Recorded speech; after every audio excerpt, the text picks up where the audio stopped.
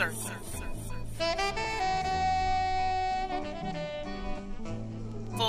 circle. Hi, I'm Miss Wanda, and this is Full Circle. Girlfriend, this is a place where you and I can connect. It's a show that embraces a 360-degree look at womanhood. It's our voice, our perspective. It's what we care about, and it's how we feel. Empowerment through conversation is what it is. This is Full Circle. This is Full Circle. I'm your host, Miss Wanda. Thank you for joining us for another edition of this amazing award-winning show. Yeah, you know, if you want something to happen, you got to speak into it existence, right? So I'm just going to say that it is award-winning because someday it will be. Because I feel like we are an award-winning show. We have like some of the most amazing guests on the planet. And this guest that I have today, I am super excited. I've stalked her. Everyone knows the guests that I totally want to have on the show. I stalk them through social media and stuff. And I really would want you on my show. Well, I tell you, this guest is no exception. I first met her at the Exceptional Women of Color Conference last year, and she was a speaker, and she was phenomenal. And ever since then, I've just been gaga over Miss Kimberly Ellis, and I've been following her career and all the things that she's doing, and she is a powerhouse. If you don't know, let me tell you a little bit about her. Miss Kimberly Ellis was named the most powerful unelected person in California Democratic politics by the Sacramento Bee.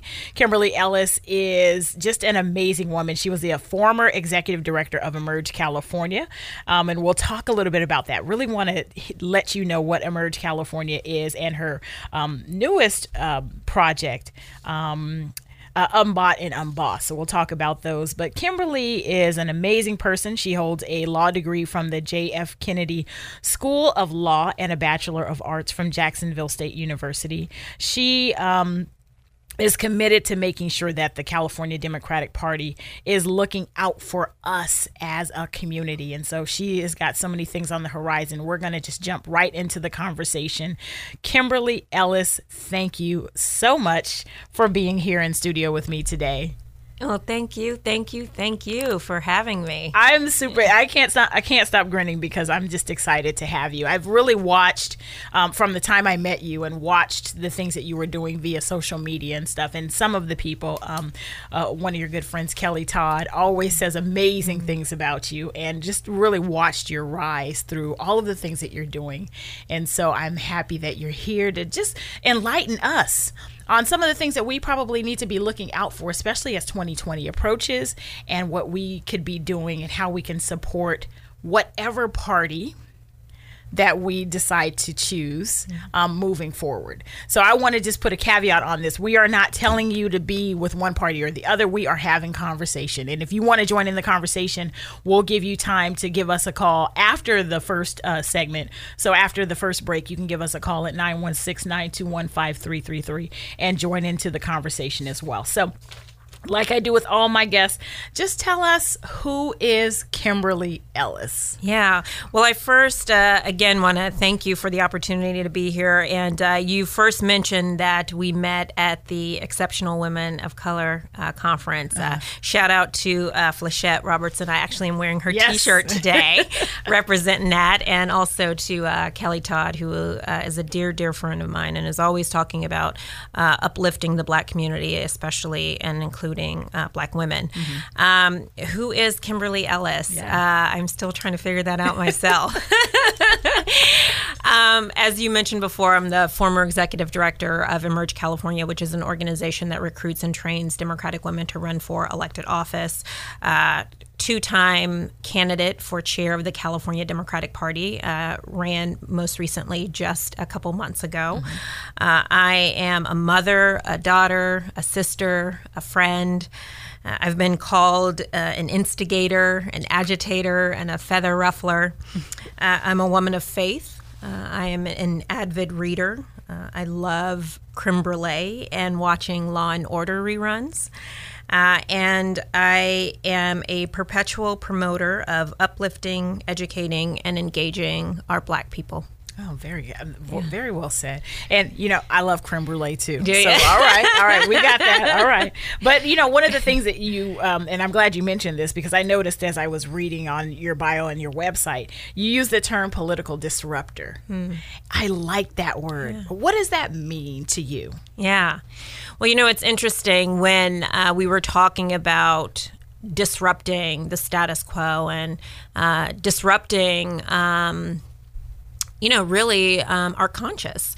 A couple years ago when I ran for chair the first time, a lot of folks suggested that perhaps using the word disruptor was not a good idea, that it had a negative connotation. And I had to push back and disagree and remind folks of who some of our most notable disruptors are, especially in the political space.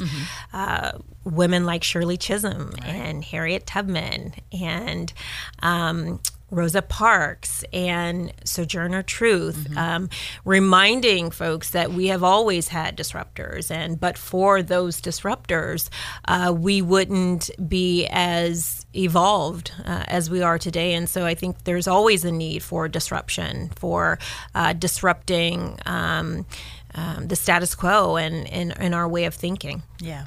We have to. I mean, especially right now in the climate that we're in politically, we have to find a way to shake things up and really look out for ourselves because nobody else is. That's right. That's bottom line. That's right. Well, and the status quo is not working for so many of us. Yeah. And I think that's across the board too, right? Absolutely. It's not just one particular community. Like the status quo just isn't working, like you said, for a lot of us in a lot of different areas. It could be women, it could be people of color, it could be working people. Like there's so many different facets of that statement alone. Yeah. We could just break that down for the rest. You know what I mean? It's so big. Yeah, absolutely. Yeah. So, I want to jump right into what's happening now politically. You ran for chair of the Democratic Party. That really started to mobilize women to even more than ever to push behind the party. But there is a lot of sentiment like, why should we continue to be loyal to a party that some people feel are not loyal to us? Yeah, it's a very fair question. Yeah. And a question that, quite honestly, I think has been being asked for a long time. We simply sort of shone a light on it a couple years ago when I first ran, and then again this year. It is a question that I think many folks are grappling with, not just with respect to the Democratic Party, but with respect to both parties. Yeah. In many respects, people feel as though neither of the institutions really serve the needs and the interests of the various communities. And I think it is a question that is going to continue to be asked.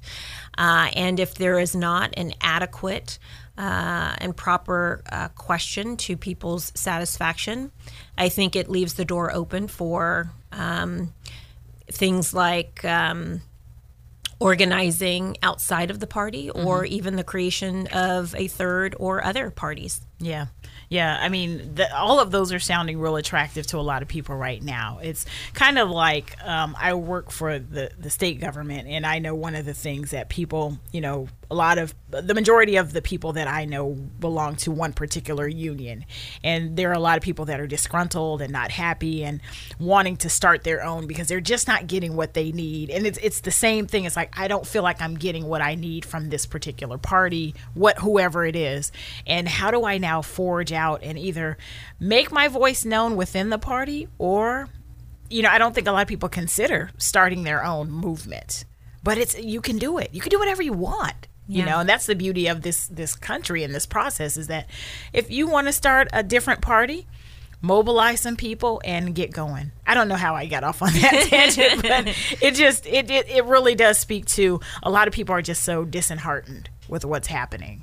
So I wanted to, move on and ask, with Emerge California, you talked a little bit about it and how it helps train women. How do we, tell us a little bit more about Emerge, because I think that's a real key place for us to be able to start to, again, make that change. Yeah. Start to push back by getting people in places where our voices can be heard. Yeah. Well, I think to your point just a minute ago about sort of people feeling disenchanted, disillusioned, and really finding themselves in organizations or institutions or spaces that don't serve their interests or speak for them. Emerge is actually a beautiful example of people, and in this case, women, deciding to do something about it. Mm-hmm. What most people don't know about the history of Emerge California is why it was started. Okay. Emerge California was started in 2002 by a group of women who looked around. They lived in San Francisco, which is arguably one of the most progressive cities in the country. Mm-hmm. And at that time in 2002, only 2 out of 11 of the supervisors were women. And so they did a little research, and what they found out was that couple things. Women are not recruited to run for office at the same rates that men are recruited to run. And even if women had an interest or an inclination to run, unless they came from a political family, unless they were political insiders, they didn't know where to start. Mm-hmm. And so that group of women went to the California Democratic Party and our National Democratic Party and said, hey, in addition to these 2 things we found out, we also found out that the Republican Party has been recruiting and training women to run for office for 20 years. Wow. They are building their farm team. Don't you think we should get in the game of building our bench as well? And both the California Democratic Party and the National Democratic Party said, that sounds like a good idea, but we're not interested in investing in it. That is how and why Emerge California got started. Those women decided to take it upon themselves to build the bench, to create a farm team, to create a training and support system for Democratic women to run for elected office so that our voices and our perspectives could be represented at decision-making tables.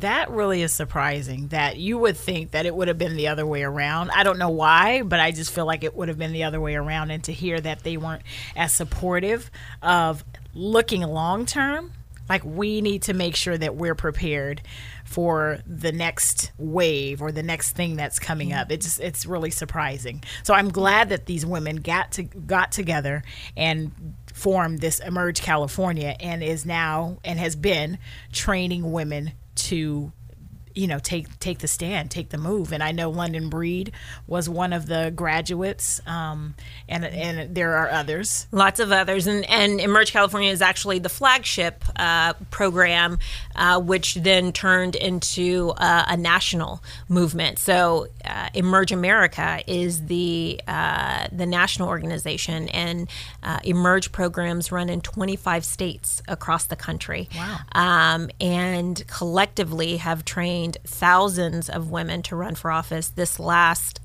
November, more than 700 Emerge women ran for office across the country. About 70% of them won. Wow. Nearly half of them women of color. 5 of the new women who came into the freshman class in Congress were Emerge women. So it is a movement. It is a movement to get more voices and perspectives represented at tables. Okay. All right. Man, this is a wonderful conversation. If you're just joining us, this is Full Circle. I'm your host, Miss Wanda, having conversation with my guest, Kimberly Ellis, who is just amazing. I can't even say enough about, sorry to gush, but it's just, I really admire women that I see that are out there leading the charge, taking the way, are people that I really admire. So I'm glad that you're here today. We are going to take a quick break and we will be right back. If you have something to add to the conversation, drop us a line at fullcircle975@gmail.com. And we're back with Miss Wanda, life coach, motivational speaker, and friend to sisters everywhere. This is Full Circle. This is Full Circle. I'm your host, Miss Wanda, having a conversation with political activist Kimberly Ellis. We are going to jump right back into the conversation. Now, so, Kimberly, did you grow up in a family that was politically inclined? I did not. And in fact, I would say quite the opposite was true. I grew up as a military kid. My father was an officer in the Army, which meant that every 3 years we moved around and we had a new home. Even more so, because my father was an officer, we were prohibited from being politically active and engaged. And so even though I went through my entire academic years very, very active in student government as student rep, class president, engaged in college and student government. I don't remember having one conversation around my dinner table growing up about politics. So we were completely prevented from engaging in that respect. But certainly I was engaged and active in school. Mm-hmm. Yeah. Okay. So there was an article, a New York Times article that came out yesterday, and it talked a lot about Black women feeling marginalized by the Democratic Party. And so I also, further in the article, it talked about how your run for the Democratic Party chair kind of started to galvanize women as well. What made you ran in 2017, you put your hat back in the ring just recently. What made you decide to run again? Yeah. At the end of the day, I remembered why I ran 2 years ago. And in that campaign, our campaign slogan was to redefine what it meant to be a Democrat. Because there were many of us who believed that the Democratic Party as an institution, and too many of our elected officials at the highest levels had forgotten what it meant to be a Democrat, had forgotten that our party was the party of the poor, the party of the working class, the party that believed in reaching back and pulling people up. And so it really was a campaign to reroot and reground the party in people and to center people in everything that we did. As you mentioned, I came up short in that election by 57 votes. And so when the position opened up again last November because of a sexual abuse scandal by the former chair, I had to think for a while to decide if I really wanted to do it. And at the end of the day, decided that I did because I still wanted to do the job of chair, which I believe should be the job of not just being the cheerleader in chief to travel up and down the state to rally the troops around our initiatives, our candidates, and our values, should not just be the person who is talking about our values, but the person who is helping to make the party relevant in people's everyday lives. And so this campaign, we talked a lot about having a party of substance, style, and solidarity. Mm-hmm. And really what that meant at the end of the day was having a party that added value to people's everyday lives, a party that wasn't just going to show up on your doorstep every 2 or 4 years when we need something from you, namely your vote and your sweat equity and your time, but a party that was going to be there for you 365 days out of the year, connecting the dots as to how politics touches every single aspect of our lives, really demonstrating the relevance in people's lives. And so that, to me, I think is really not just the work of the California Democratic Party, but the work of the party nationally and all parties, I believe, and that is to really show its value and its relevance and how it is helping to make people's lives a little bit better. Yeah. And you make such an excellent point. And right now, the dog and pony show, if you will, is coming around. So, you see candidates on platforms like the Breakfast Club or coming to your church or whatever it is when you ain't seen them in 2 years or whatever the case is. How do they start to make that shift so that people do feel part of, and again, this is across both party lines, so that people start to feel like they are really being supported by that party and not just, like you said, some candidate pulling out hot sauce out of their bag because, again, they want to connect with the voter so that they can get that vote. Like, how do they start to really make the shift to do that, what you said, so that people can feel supported, not just the 2 or 4 years that they need our votes, but all the time? Yeah, well, it starts with leadership. And really it starts with a leadership who has an ideology and a belief that that the party is there to serve the people. And that is something that we talked about. My definition, if you will, of politics is using all of the influence and money and heft and might to do good and to help others. And I think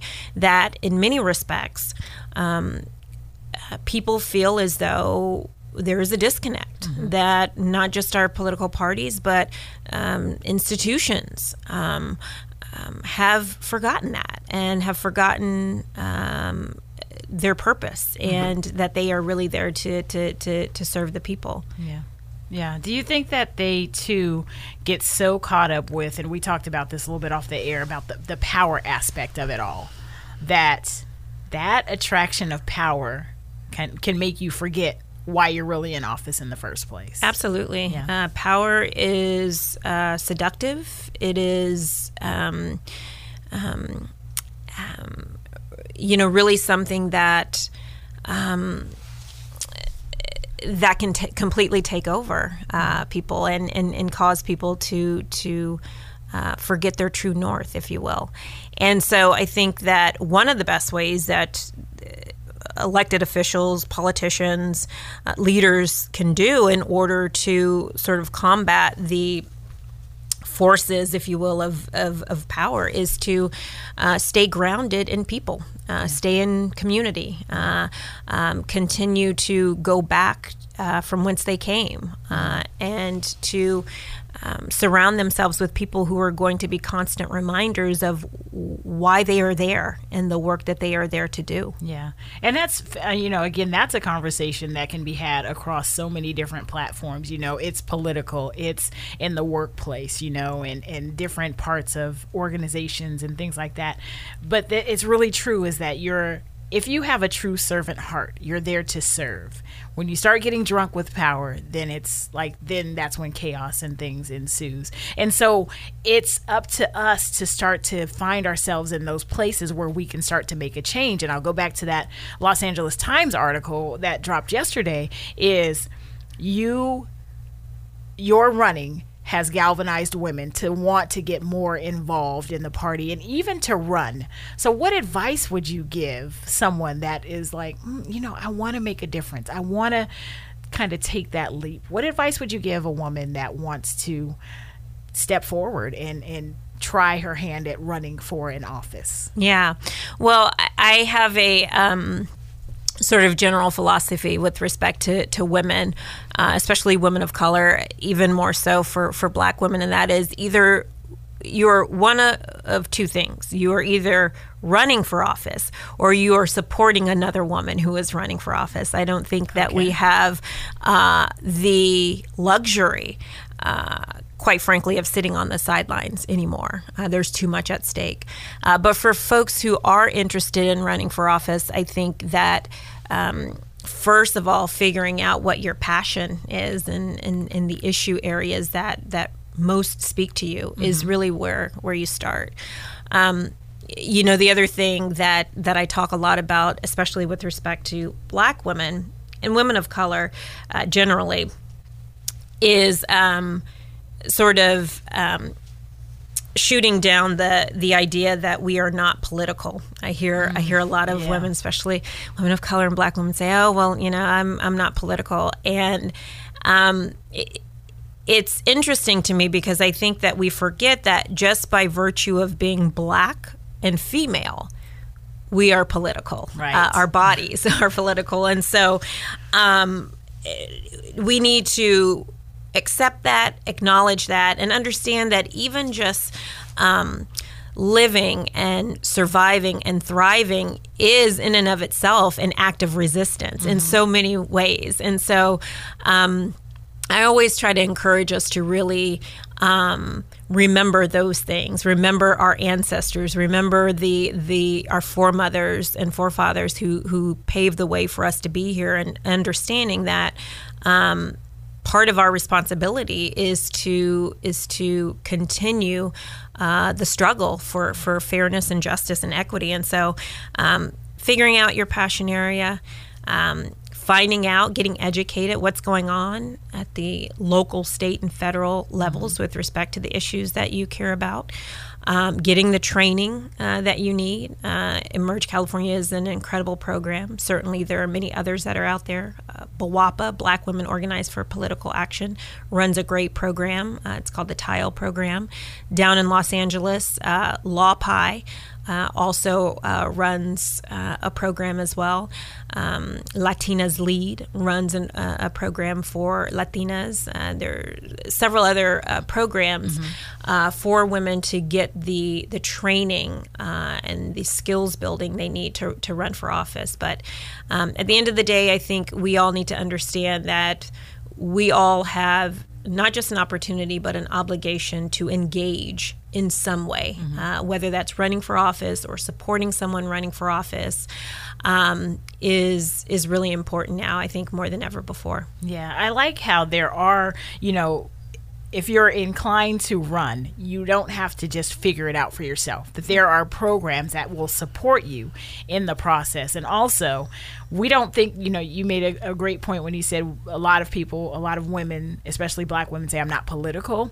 But if you care about the things that are happening in your community, right, it can be you see people hanging out all times of night at the corner, or cars speeding down your street because there aren't any safe places for children to play. That's enough to be able to say, I can go and now make a difference in the city council or in your, county board of supervisors. It's not that you have to be this big political machine or have to come from this big political family, but like you said, it's find that thing that's passionate for you, that thing that you care about in your community or wherever it is.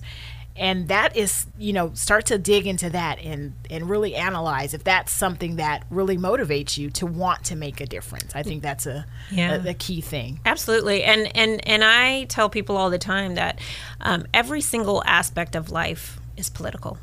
From, whether or not you have a grocery store in your neighborhood that sells fresh fruits and vegetables to how much you pay at the gas pump. Yeah.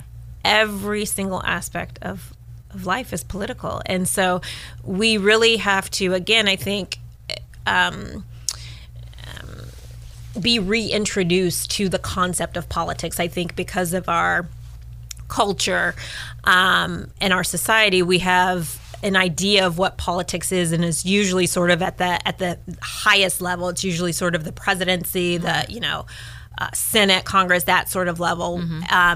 And we forget that at the end of the day, a really sort of rudimentary, basic definition of politics is the distribution of money and resources and power. And that really is what it is. And there are all of these elected and appointed bodies where decisions are made about every single aspect of your life, whether or not your potholes are going to get filled, whether or not that big box is going to be allowed to come in and wipe out all of the mom and pop stores that have been there forever, whether or not your local elementary school is going to be able to keep its doors open. There's someone at every single level who is making decisions about your life, and more importantly, the quality of your life. And so I think we really need to just sort of reframe in our minds what it means to be political, and really to understand that it just means being educated and aware and engaged. Yeah. I was just recently, I had a guest on, Preet Didball. She was the first Sikh American woman to be a mayor of a U.S. city. She was mayor of Yuba City, and she was here. And she was telling me about the Planning Commission, which I had no idea about. And so it's not necessarily having to run for that city council seat, but it's looking at those boards and commissions as well. Because like you said, every decision, like I had no idea. And I remember when I used to live in Elk Grove that they were going to put a Walmart there. And I was just inflamed, right? I was like, I don't want there to be a Walmart here and blah, blah, blah. And not realizing if I had gone to those planning commission meetings and been able to make my voice heard, luckily it got defeated in that particular area that I just didn't feel like it made sense there. But, going to those planning commission meetings, because they are planning our futures. They're planning our schools and like you said, the big box stores and all the other things that are happening. So it's not necessarily running for city council or anything like that, but it's looking at boards and commissions too that are also making decisions for our everyday lives that you can become a part of. Absolutely. Absolutely. There are more than 500,000 elected or appointed positions in the United States, everything from dog catcher to planning commission to president. So there is absolutely a place for everyone to plug in and engage. Yeah, it's just as I'm starting to learn more as I do the show and I start to read more about different areas, I do find the political arena very fascinating, and it really is eye-opening once you start to learn how it affects our everyday lives. How can we start to, as a community, and especially as Black women and women of color, start to mobilize for what we see coming in 2020? We've got a ton of candidates out there. We've got people in our ears in every direction. How can we start to mobilize and figure out where we want to go as a body when it comes to this election that's coming up next year, and how do we prepare for that? Yeah. Well, I think we've already started doing that, and I think a big part of that is really not giving it up quickly. And when I say it, I mean our vote, our endorsement, our support, and waiting to hear out all of the candidates. I think it's really important that we do our due diligence to look at people's records, to really engage in the conversations around their plans for addressing a lot of the systemic challenges that we've had, not just in this state, but in the country. And I think having direct conversations with as many of the candidates as we can at every level in terms of what they are going to do for our community. I think one of the things that we have not done a good enough job of is asking for what we need and what we want. So many other communities and constituencies have no problem being very clear about what it is they expect and what they want. Our communities need to get better at that. Women of color, Black women, Black people need to get better at being very direct about what we need and expect in our elected leaders. I would say especially our African American leaders and our leaders of color. And I think, just continuing to do that over the course of the next several months is really important. And we already know how to mobilize. We as Black women are the backbone of the Democratic Party.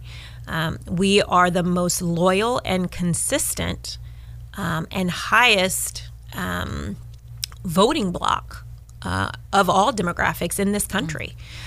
We are, as I said, not just the margin of victory, but candidates cannot win without us. And so we need to know that and own that and wield that power individually and collectively. And once we start doing that, knowing our power is one thing, and then wielding it is another. And once we start doing that, I think we'll start seeing a lot of shifts in the political landscape. Yeah.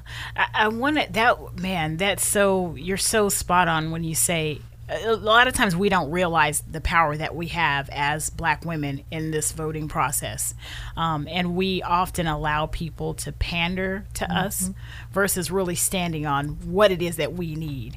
Do you think as a community one of the reasons why we don't mobilize is because there's still so many fractures within our community? Do you think that's kind of standing in the way of us really coming together? Like you mentioned, other communities, they stand for what they believe in, and they are not falling on, this is what we want, and they push for it. Whereas, like you said, it seems like our we don't as much. So do you think because there's fractures still within the Black, there's so many things that we still need to deal with as a family, right? We got to clean this up first. And I don't know.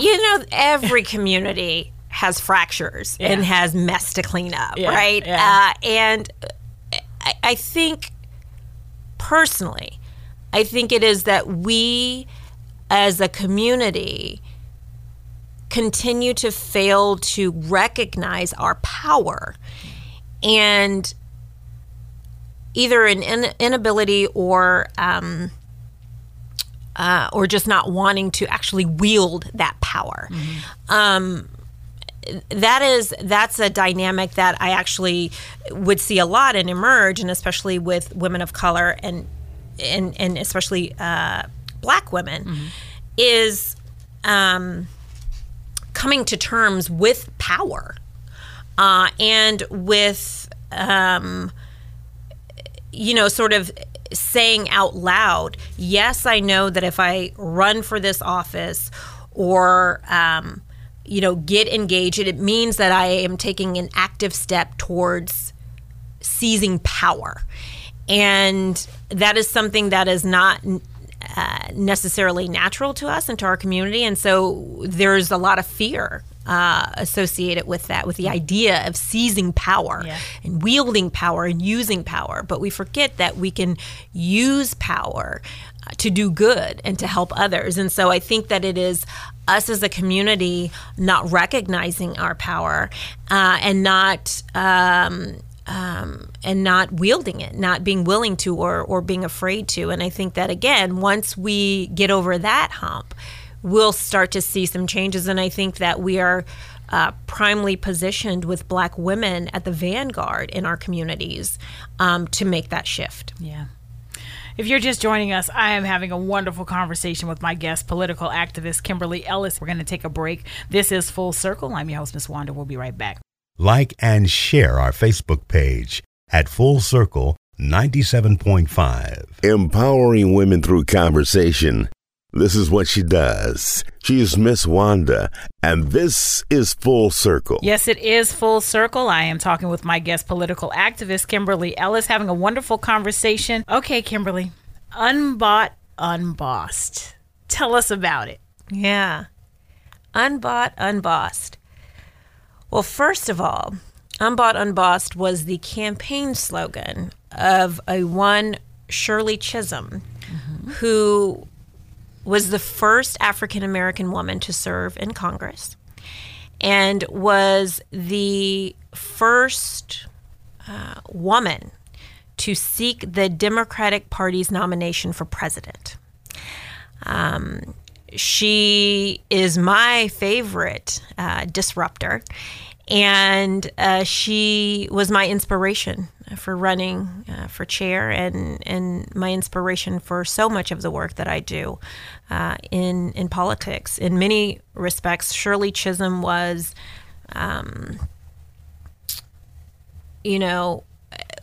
what I like to describe as one of the trailblazers of modern day progressivism. So the things that we define as progressive today, fighting for Medicare for all, for income inequality to be addressed, for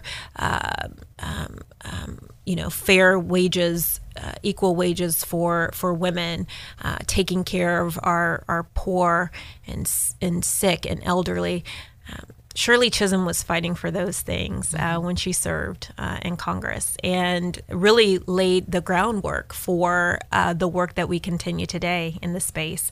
And so Unbought, Unbossed is an initiative that I launched a couple years ago.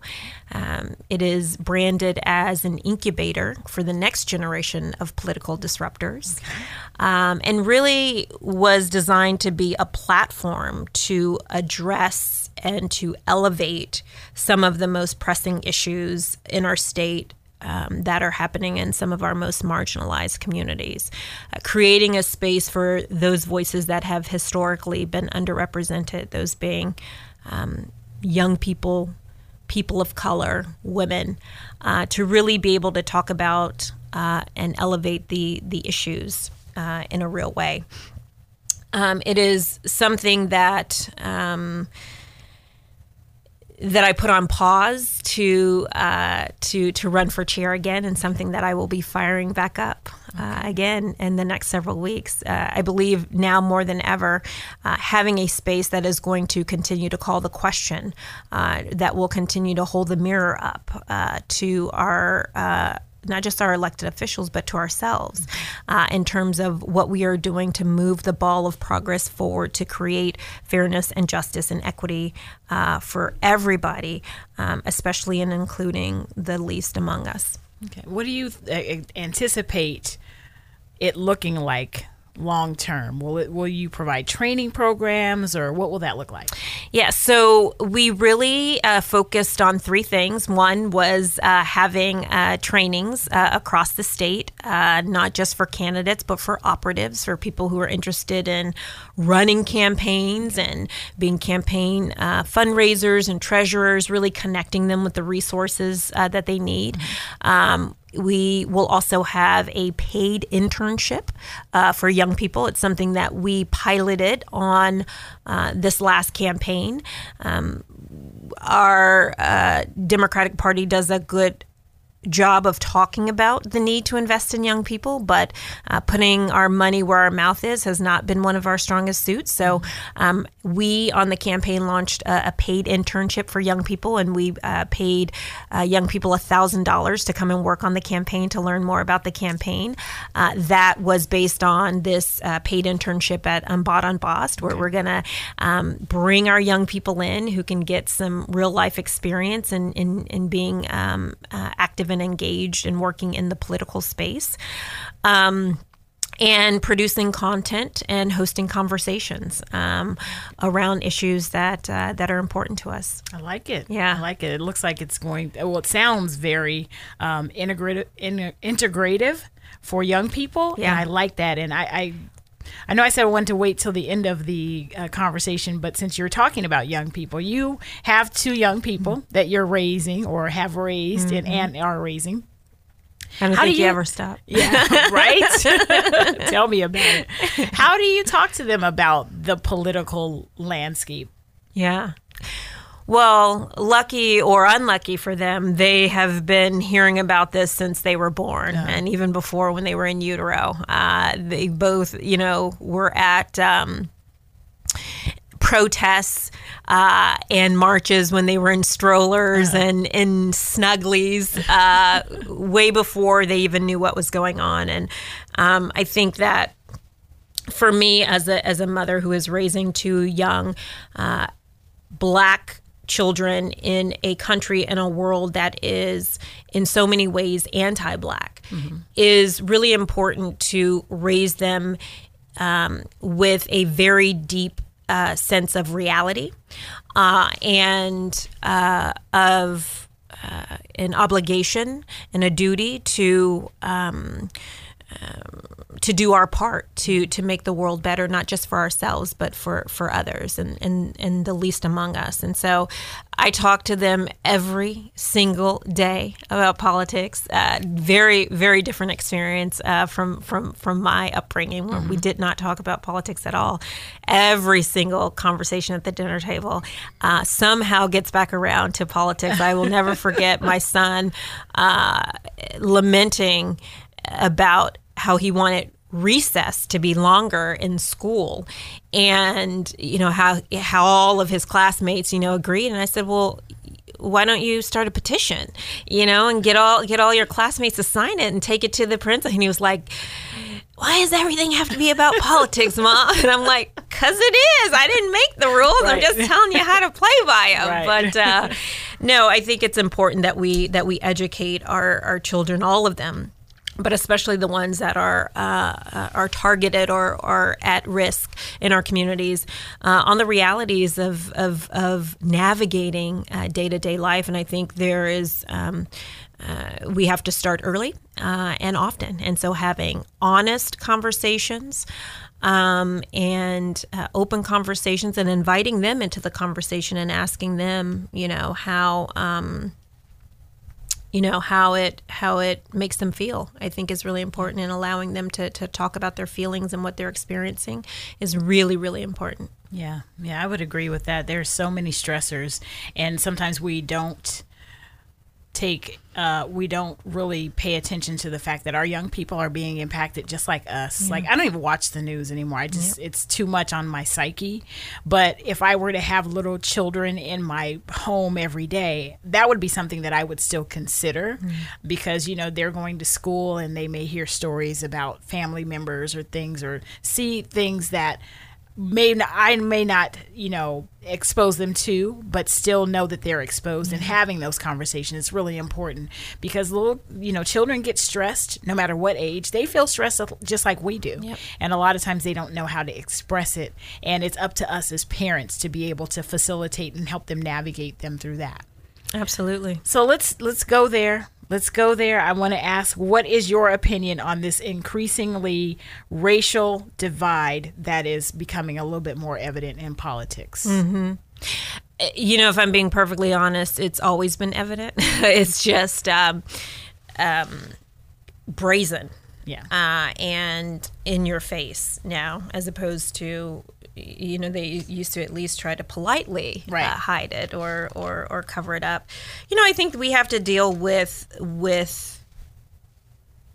and let's call it what it is, racism, directly and head on. I think that we need to call out racism and bigotry and white supremacy wherever it is, especially and including in the White House. And I think that it does us a huge disservice as a country, as a nation, as a people, to continue to pretend that we don't have an anti-black, anti-brown, anti-female, anti-anything other than white man problem in this country. Yeah. And to the extent that we can have the courage, not just of our convictions, but of our ancestors, to really stand in truth, speak truth to power with respect to what is going on. I think that is only going to do good and to be good for us. And we as a community, as African Americans, I think we as Black women are primely positioned to not just partake in this conversation, but to help lead these conversations. I don't think that this country will ever be truly great until we address a lot of the underlying root causes of so many ills in our society, and one of the biggest ones being slavery. Yeah. And we can't have the conversation without us being able to face it within our community as well, and talk about the effects of slavery and some of the other things that have happened in our community, really addressing those at home too. We have to address the problem of men being separated from their families by being incarcerated and all of these other things. We have to be able to articulate that within our own community and fight for it as well. Absolutely. But we have to be able to notice, what is it doing to our community, in order to have the conversation and have it in a way that gets the point across. And sometimes that means taking the emotion out of it and really dealing with the issue. Because I think that's a lot of times that's where conversation gets lost, is when too much emotion, when it's so raw for a person. And I was just having this conversation with someone the other day, is that when you put emotion into something that's already politically or charged, a high charged conversation, it sometimes seems like the emotion kind of takes away from the seriousness of the conversation. So I think if we deal with things within our own community and can deal with it in a way that we take the sting out of it for ourselves, that way nobody else can trigger us to react in a way that doesn't help us to get the conversation across. It really, again, it's about us having that conversation and dealing with it head on, calling it out when we see it, when it happens to us, and standing on it, not just calling it out and then going away. Because I think that's a lot of times what happens to people in general is that they stand for this thing because they're in the moment of the event happening. And then, okay, it just fades away and we don't stand for that issue anymore until another one comes up. And then we're right there. So we have to be consistent in that conversation as well. Absolutely. Would you agree? Absolutely. Yeah. Absolutely. Yeah. So that's, again, something that we can, because right now it can be very disheartening to see the things that are going on, but it's up to us to take a stand, to run for offices that when we can, or run for or support people that are running for offices. Also making your voice heard in things like city council and things like that, where we can help make a difference. And unfortunately, I talk to a lot of people that say, well, my vote doesn't make a difference, or me speaking up won't make a difference because there's so many people that won't listen, or the powers that be are not for us. What would you say to someone that said, I'm not going to vote. I don't get involved in those things because it doesn't do any good. Yeah, too many of our ancestors died for the right to vote. Yeah. We have, I believe, a duty and an obligation to honor the legacy of the struggle for us to have suffrage and the right to vote. Our votes absolutely do count. Every single vote counts. It is, if nothing more, another small step, if you will, on the continuum for progress. Mm-hmm. I lost the first election by 57 votes. Mm-hmm. There were many people who said the same thing. They didn't attend convention or didn't stand in the long line to vote, and afterwards were really upset because they didn't realize that every single vote was going to count. Yeah. I would also just say, back to some of the points that you made earlier, that people will treat you how you allow them to. And Absolutely. So we need to respect ourselves first if we want others to respect us. And how we treat ourselves is an indication to other people how they will be allowed to treat us. And then I would also say that decisions are made by the people who show up. And we forget that, showing up is half the battle. Yeah. And so often we don't show up. And so decisions are made for us, on behalf of us and to us. And so I think it's always, always, always important to show up, if for nothing else, to bear witness to what's going on. Yeah. If you're just joining us, this is Full Circle. I'm your host, Miss Wanda, having a wonderful conversation with my guest political activist, Kimberly Ellis. We are going to take a break, but when we come back, I want to find out what's in the future, what's in the cards for Miss Kimberly. And I also want to hit a couple of the issues before we let her get out of the studio. So keep it right here. It is Full Circle, and we'll be right back. Like what you hear? Drop us a line at fullcircle975@gmail.com. And she's back, empowering women one conversation at a time. This is Full Circle with Miss Wanda. And we are back. This is Full Circle. Thank you so much for listening. Let's take a phone call. 97.5, hello.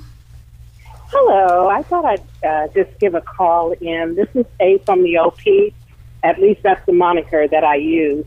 And I'm really enjoying the conversation, but it's been, excuse the expression, cricket. No one has called in to say anything, and that just kind of makes me think that a lot of people, as you all spoke to earlier, about how people want to say they're not political. And I think that maybe we need to come up with a different term, because in my mind, it scares people off. Because like you stated, whether you're political or not, all the bills that are written, everything that happens in the society affects all of us. And we need to stop shying away from not wanting to get involved, if you will. So, but I just wanted to, call and put that out there, that there's so many things that each of us can do. And I do know other people that don't vote, but when you don't vote, it still impacts you, and it makes, in my opinion, makes situations worse. And so we just need to figure out how to come together on that. Call it something else, call it whatever you want to call it, but we really need to all join forces and forget about political parties or what party we belong to. Yeah. You know, we all belong to the human race party. Right. And everything that's happening impacts all of us. Yeah. More so us as a race of people. Mm-hmm.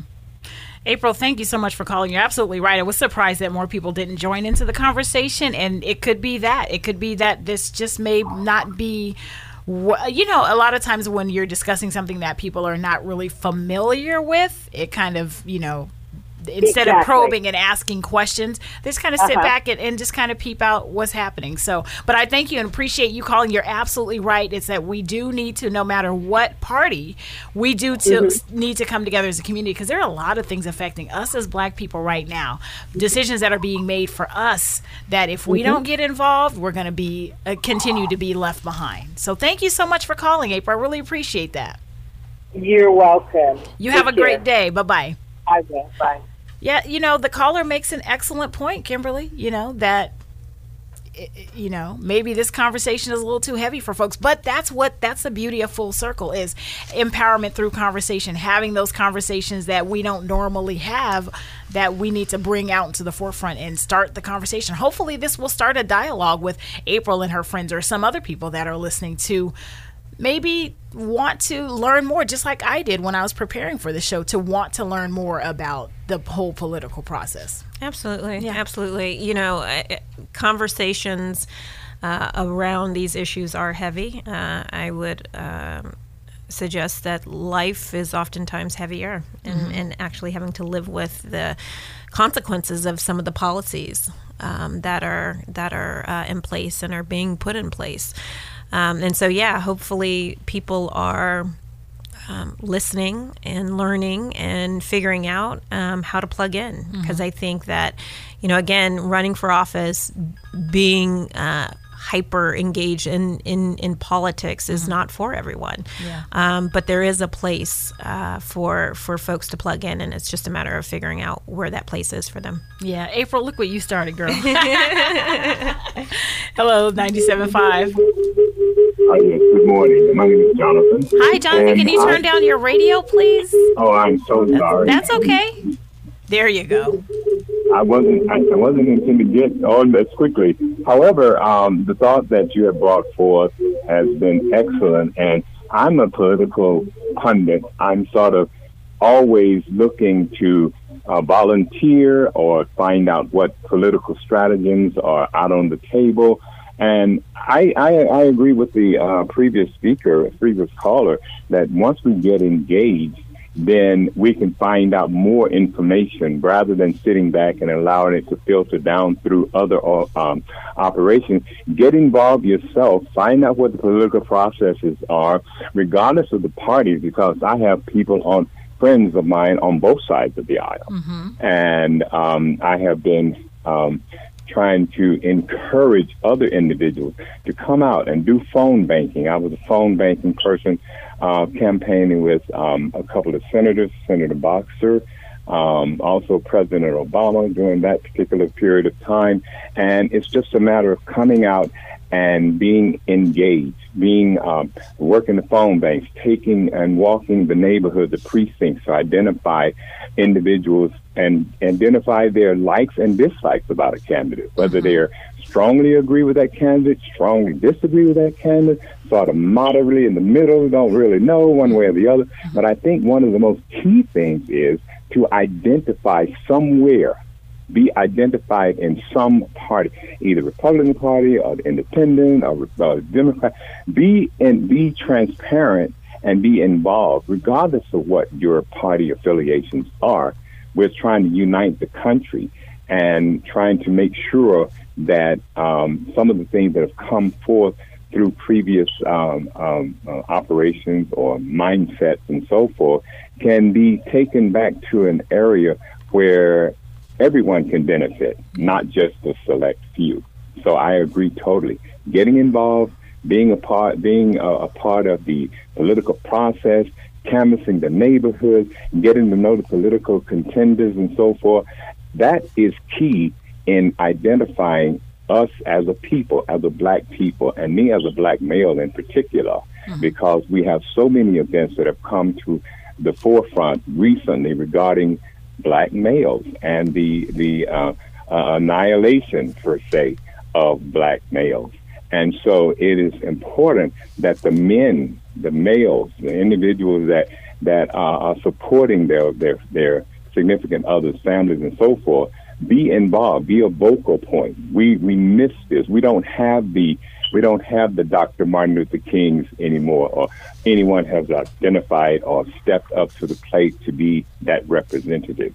But I think that this is one of those arenas, and we see the wonderful things that our female counterparts that have been recently elected to Congress. I'm excited about what they're bringing. I'm excited about how they're coming forth and standing tall and not degrading the male populace, but standing up on issues that matter to them, matter to their families. These are home builders. And I think that it is empirically important that we stand up and be supported, whether it be male, female, whatever. Stand up and be supported. If you see an idea of a candidate and they're bringing that forth, stand up and support. Be supportive of that idea and let it be known. This is what I'm standing for. I appreciate Al Gore talking about climate change years ago, and nobody wanted to take him serious. Now look where we are. Right. Absolutely. Jonathan, thank you so much for sharing such great points. You're quite welcome, and it's a pleasure listening to your show, Full Circle. I love it on Saturday mornings, and I'm excited to be able to have some interjection in it today. Thank you so much. Thank you so much, Jonathan. Thank you again for listening, too. Bye-bye. I'm quite welcome. All right. Bye. Take care. Bye. Jonathan makes some great points, Kimberly. Yeah. Like I said, there is a place for all of us. We need to, as the old saying goes, get in where you fit in. Yeah. But there is definitely a role for all of us to play. Yeah, he made a good point into. I like that he talked about phone banking. I mean, there are so many things that you can do. Like you said, wherever you can fit. It doesn't have to be standing in the front of the audience. It can be handing out flyers, putting a lawn sign up, finding out about your favorite candidates and what it is why is it that you support them? Are we just supporting people because of skin color? Because we know that doesn't always work, right? So why are you supporting candidates? Looking at their history, really asking the tough questions and making sure that they stand for what it is that you stand for, because they're representing you. That's right. So making sure that you do that research and getting in wherever it is you can fit in. I wanted to ask, what were some of the things that you learned from your 2017 and 2019 bids for the Democratic chair? Yeah. So many things. We need a whole nother session to talk about all of them. But I think, one of the biggest ones that I think was consistent in both campaigns, and that is a truism about power. And that is that power concedes nothing. Power is never given, it is always taken. And that if we want to really bring about systemic institutional change, we're going to have to continue to fight for it. And this is an ongoing struggle, as Coretta Scott King said. It is won or lost in every generation. And so understanding how power moves and operates, and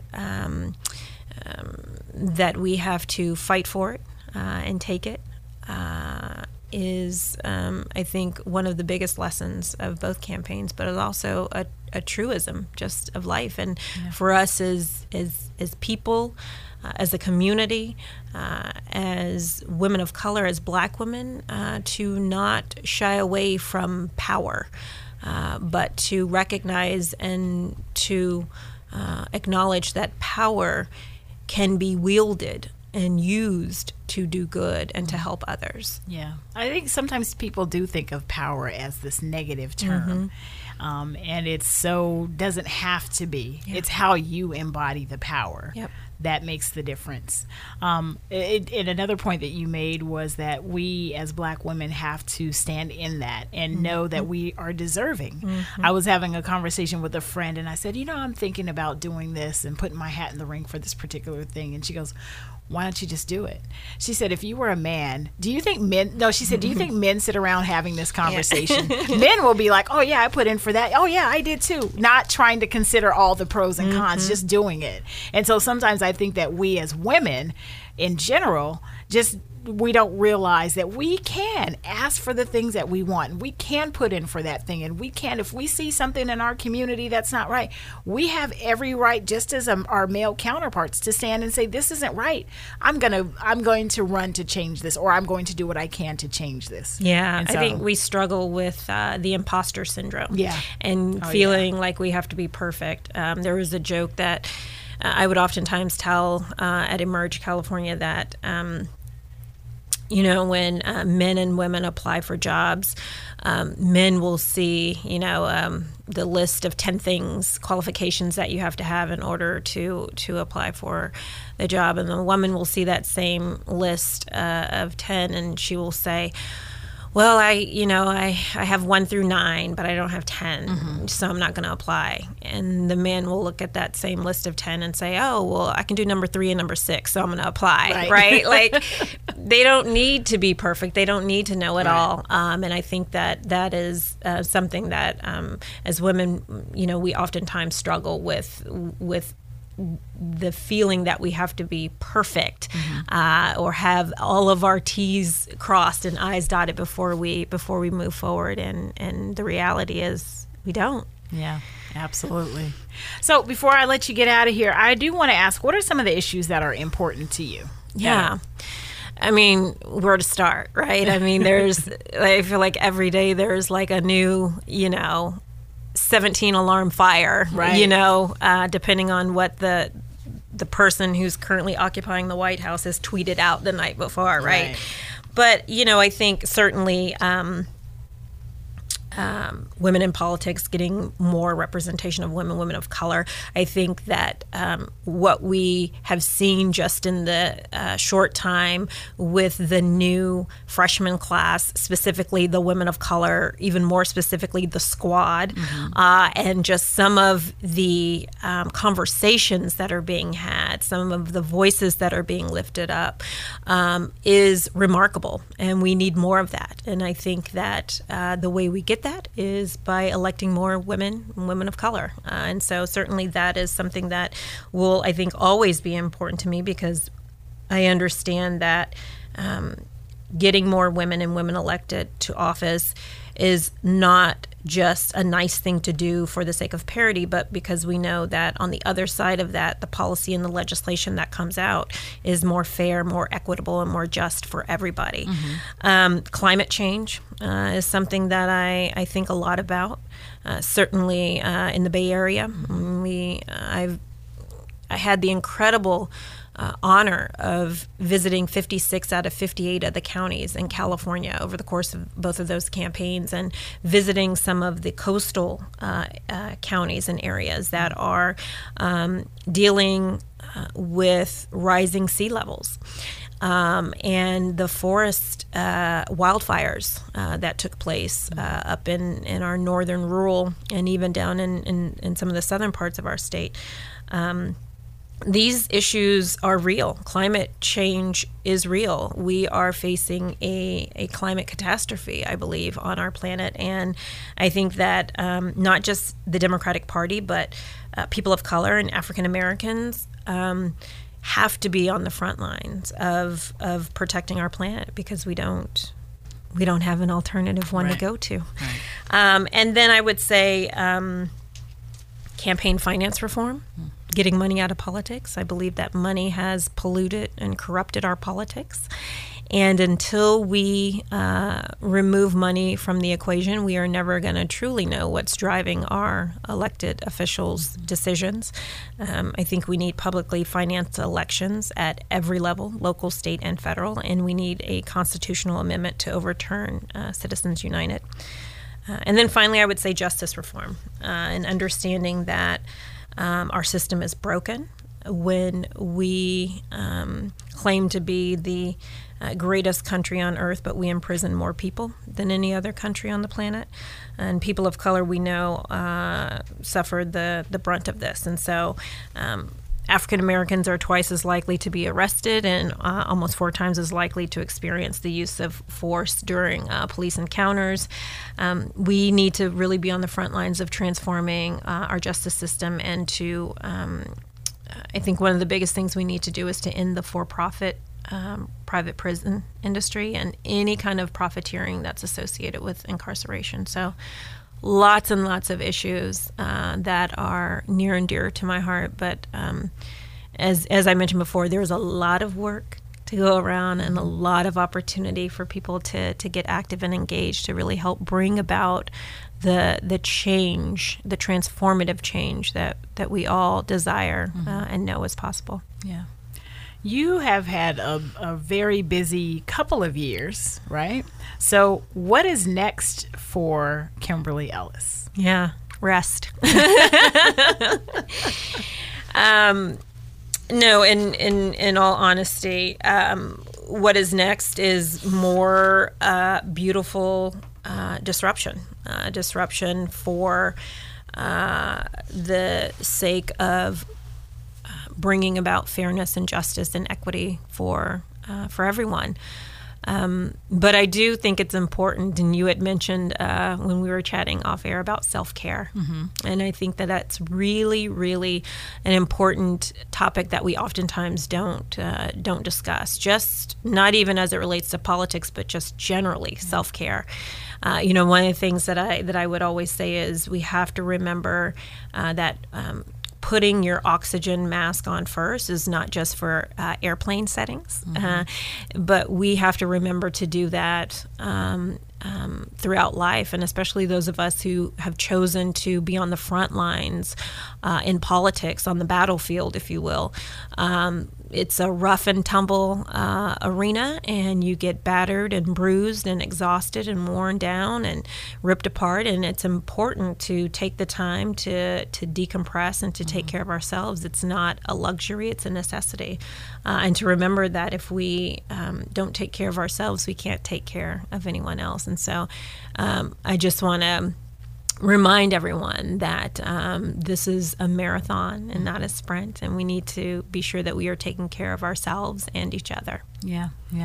And the marathon continues. Yes. Just have to shout that out. But, how can people find you and support? I know you're going to be launching back Unbossed. And how can people support you and find you, follow what you're doing, and lend a hand? Yeah. Well, they can follow me online at Real Kimberly E on Facebook, Twitter, and Instagram. And we will be firing back up all engines, if you will, in a matter of weeks. And so I'm looking forward in these coming weeks to not just rest, but to reconnect with friends and family, and been doing a little bit of traveling across the state, thanking people, being in community, and continued conversation with folks about bringing about change in the various communities. So I am not going away. I'm taking a little time for self-care and to rest and reflect, and we'll be back in the saddle before you know it. Yeah, we can't have you go away. You are too valuable to the movement. So thank you so much for all that you do. And I am just looking forward to seeing what you do with Unbossed, and seeing that initiative move forward and helping groom that next generation, like you said, to be involved and to be, I love that word, disruptors. That is really key to making sure that we are making waves in order to make a change. That's right. Yeah.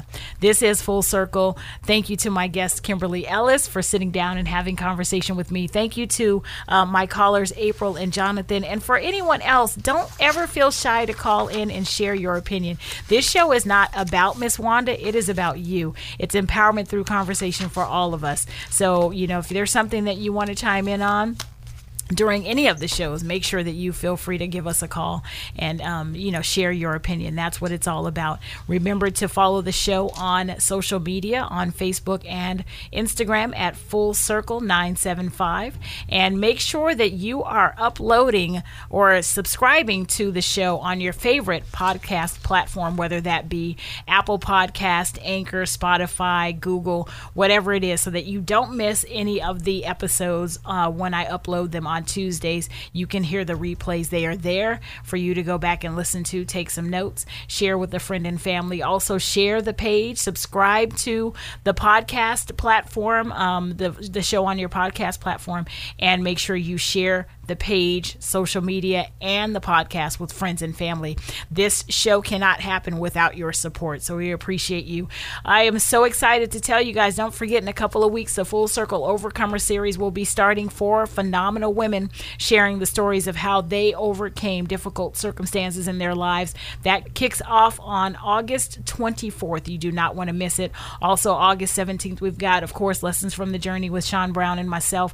Next week, we have Kendra Harris from the Status on the Commission of Women and Girls joining us, so make sure you are tuning in every Saturday. This show is for you. It is Full Circle. I'm your host, Miss Wanda, and I will see you next week. Peace. This has been Full Circle.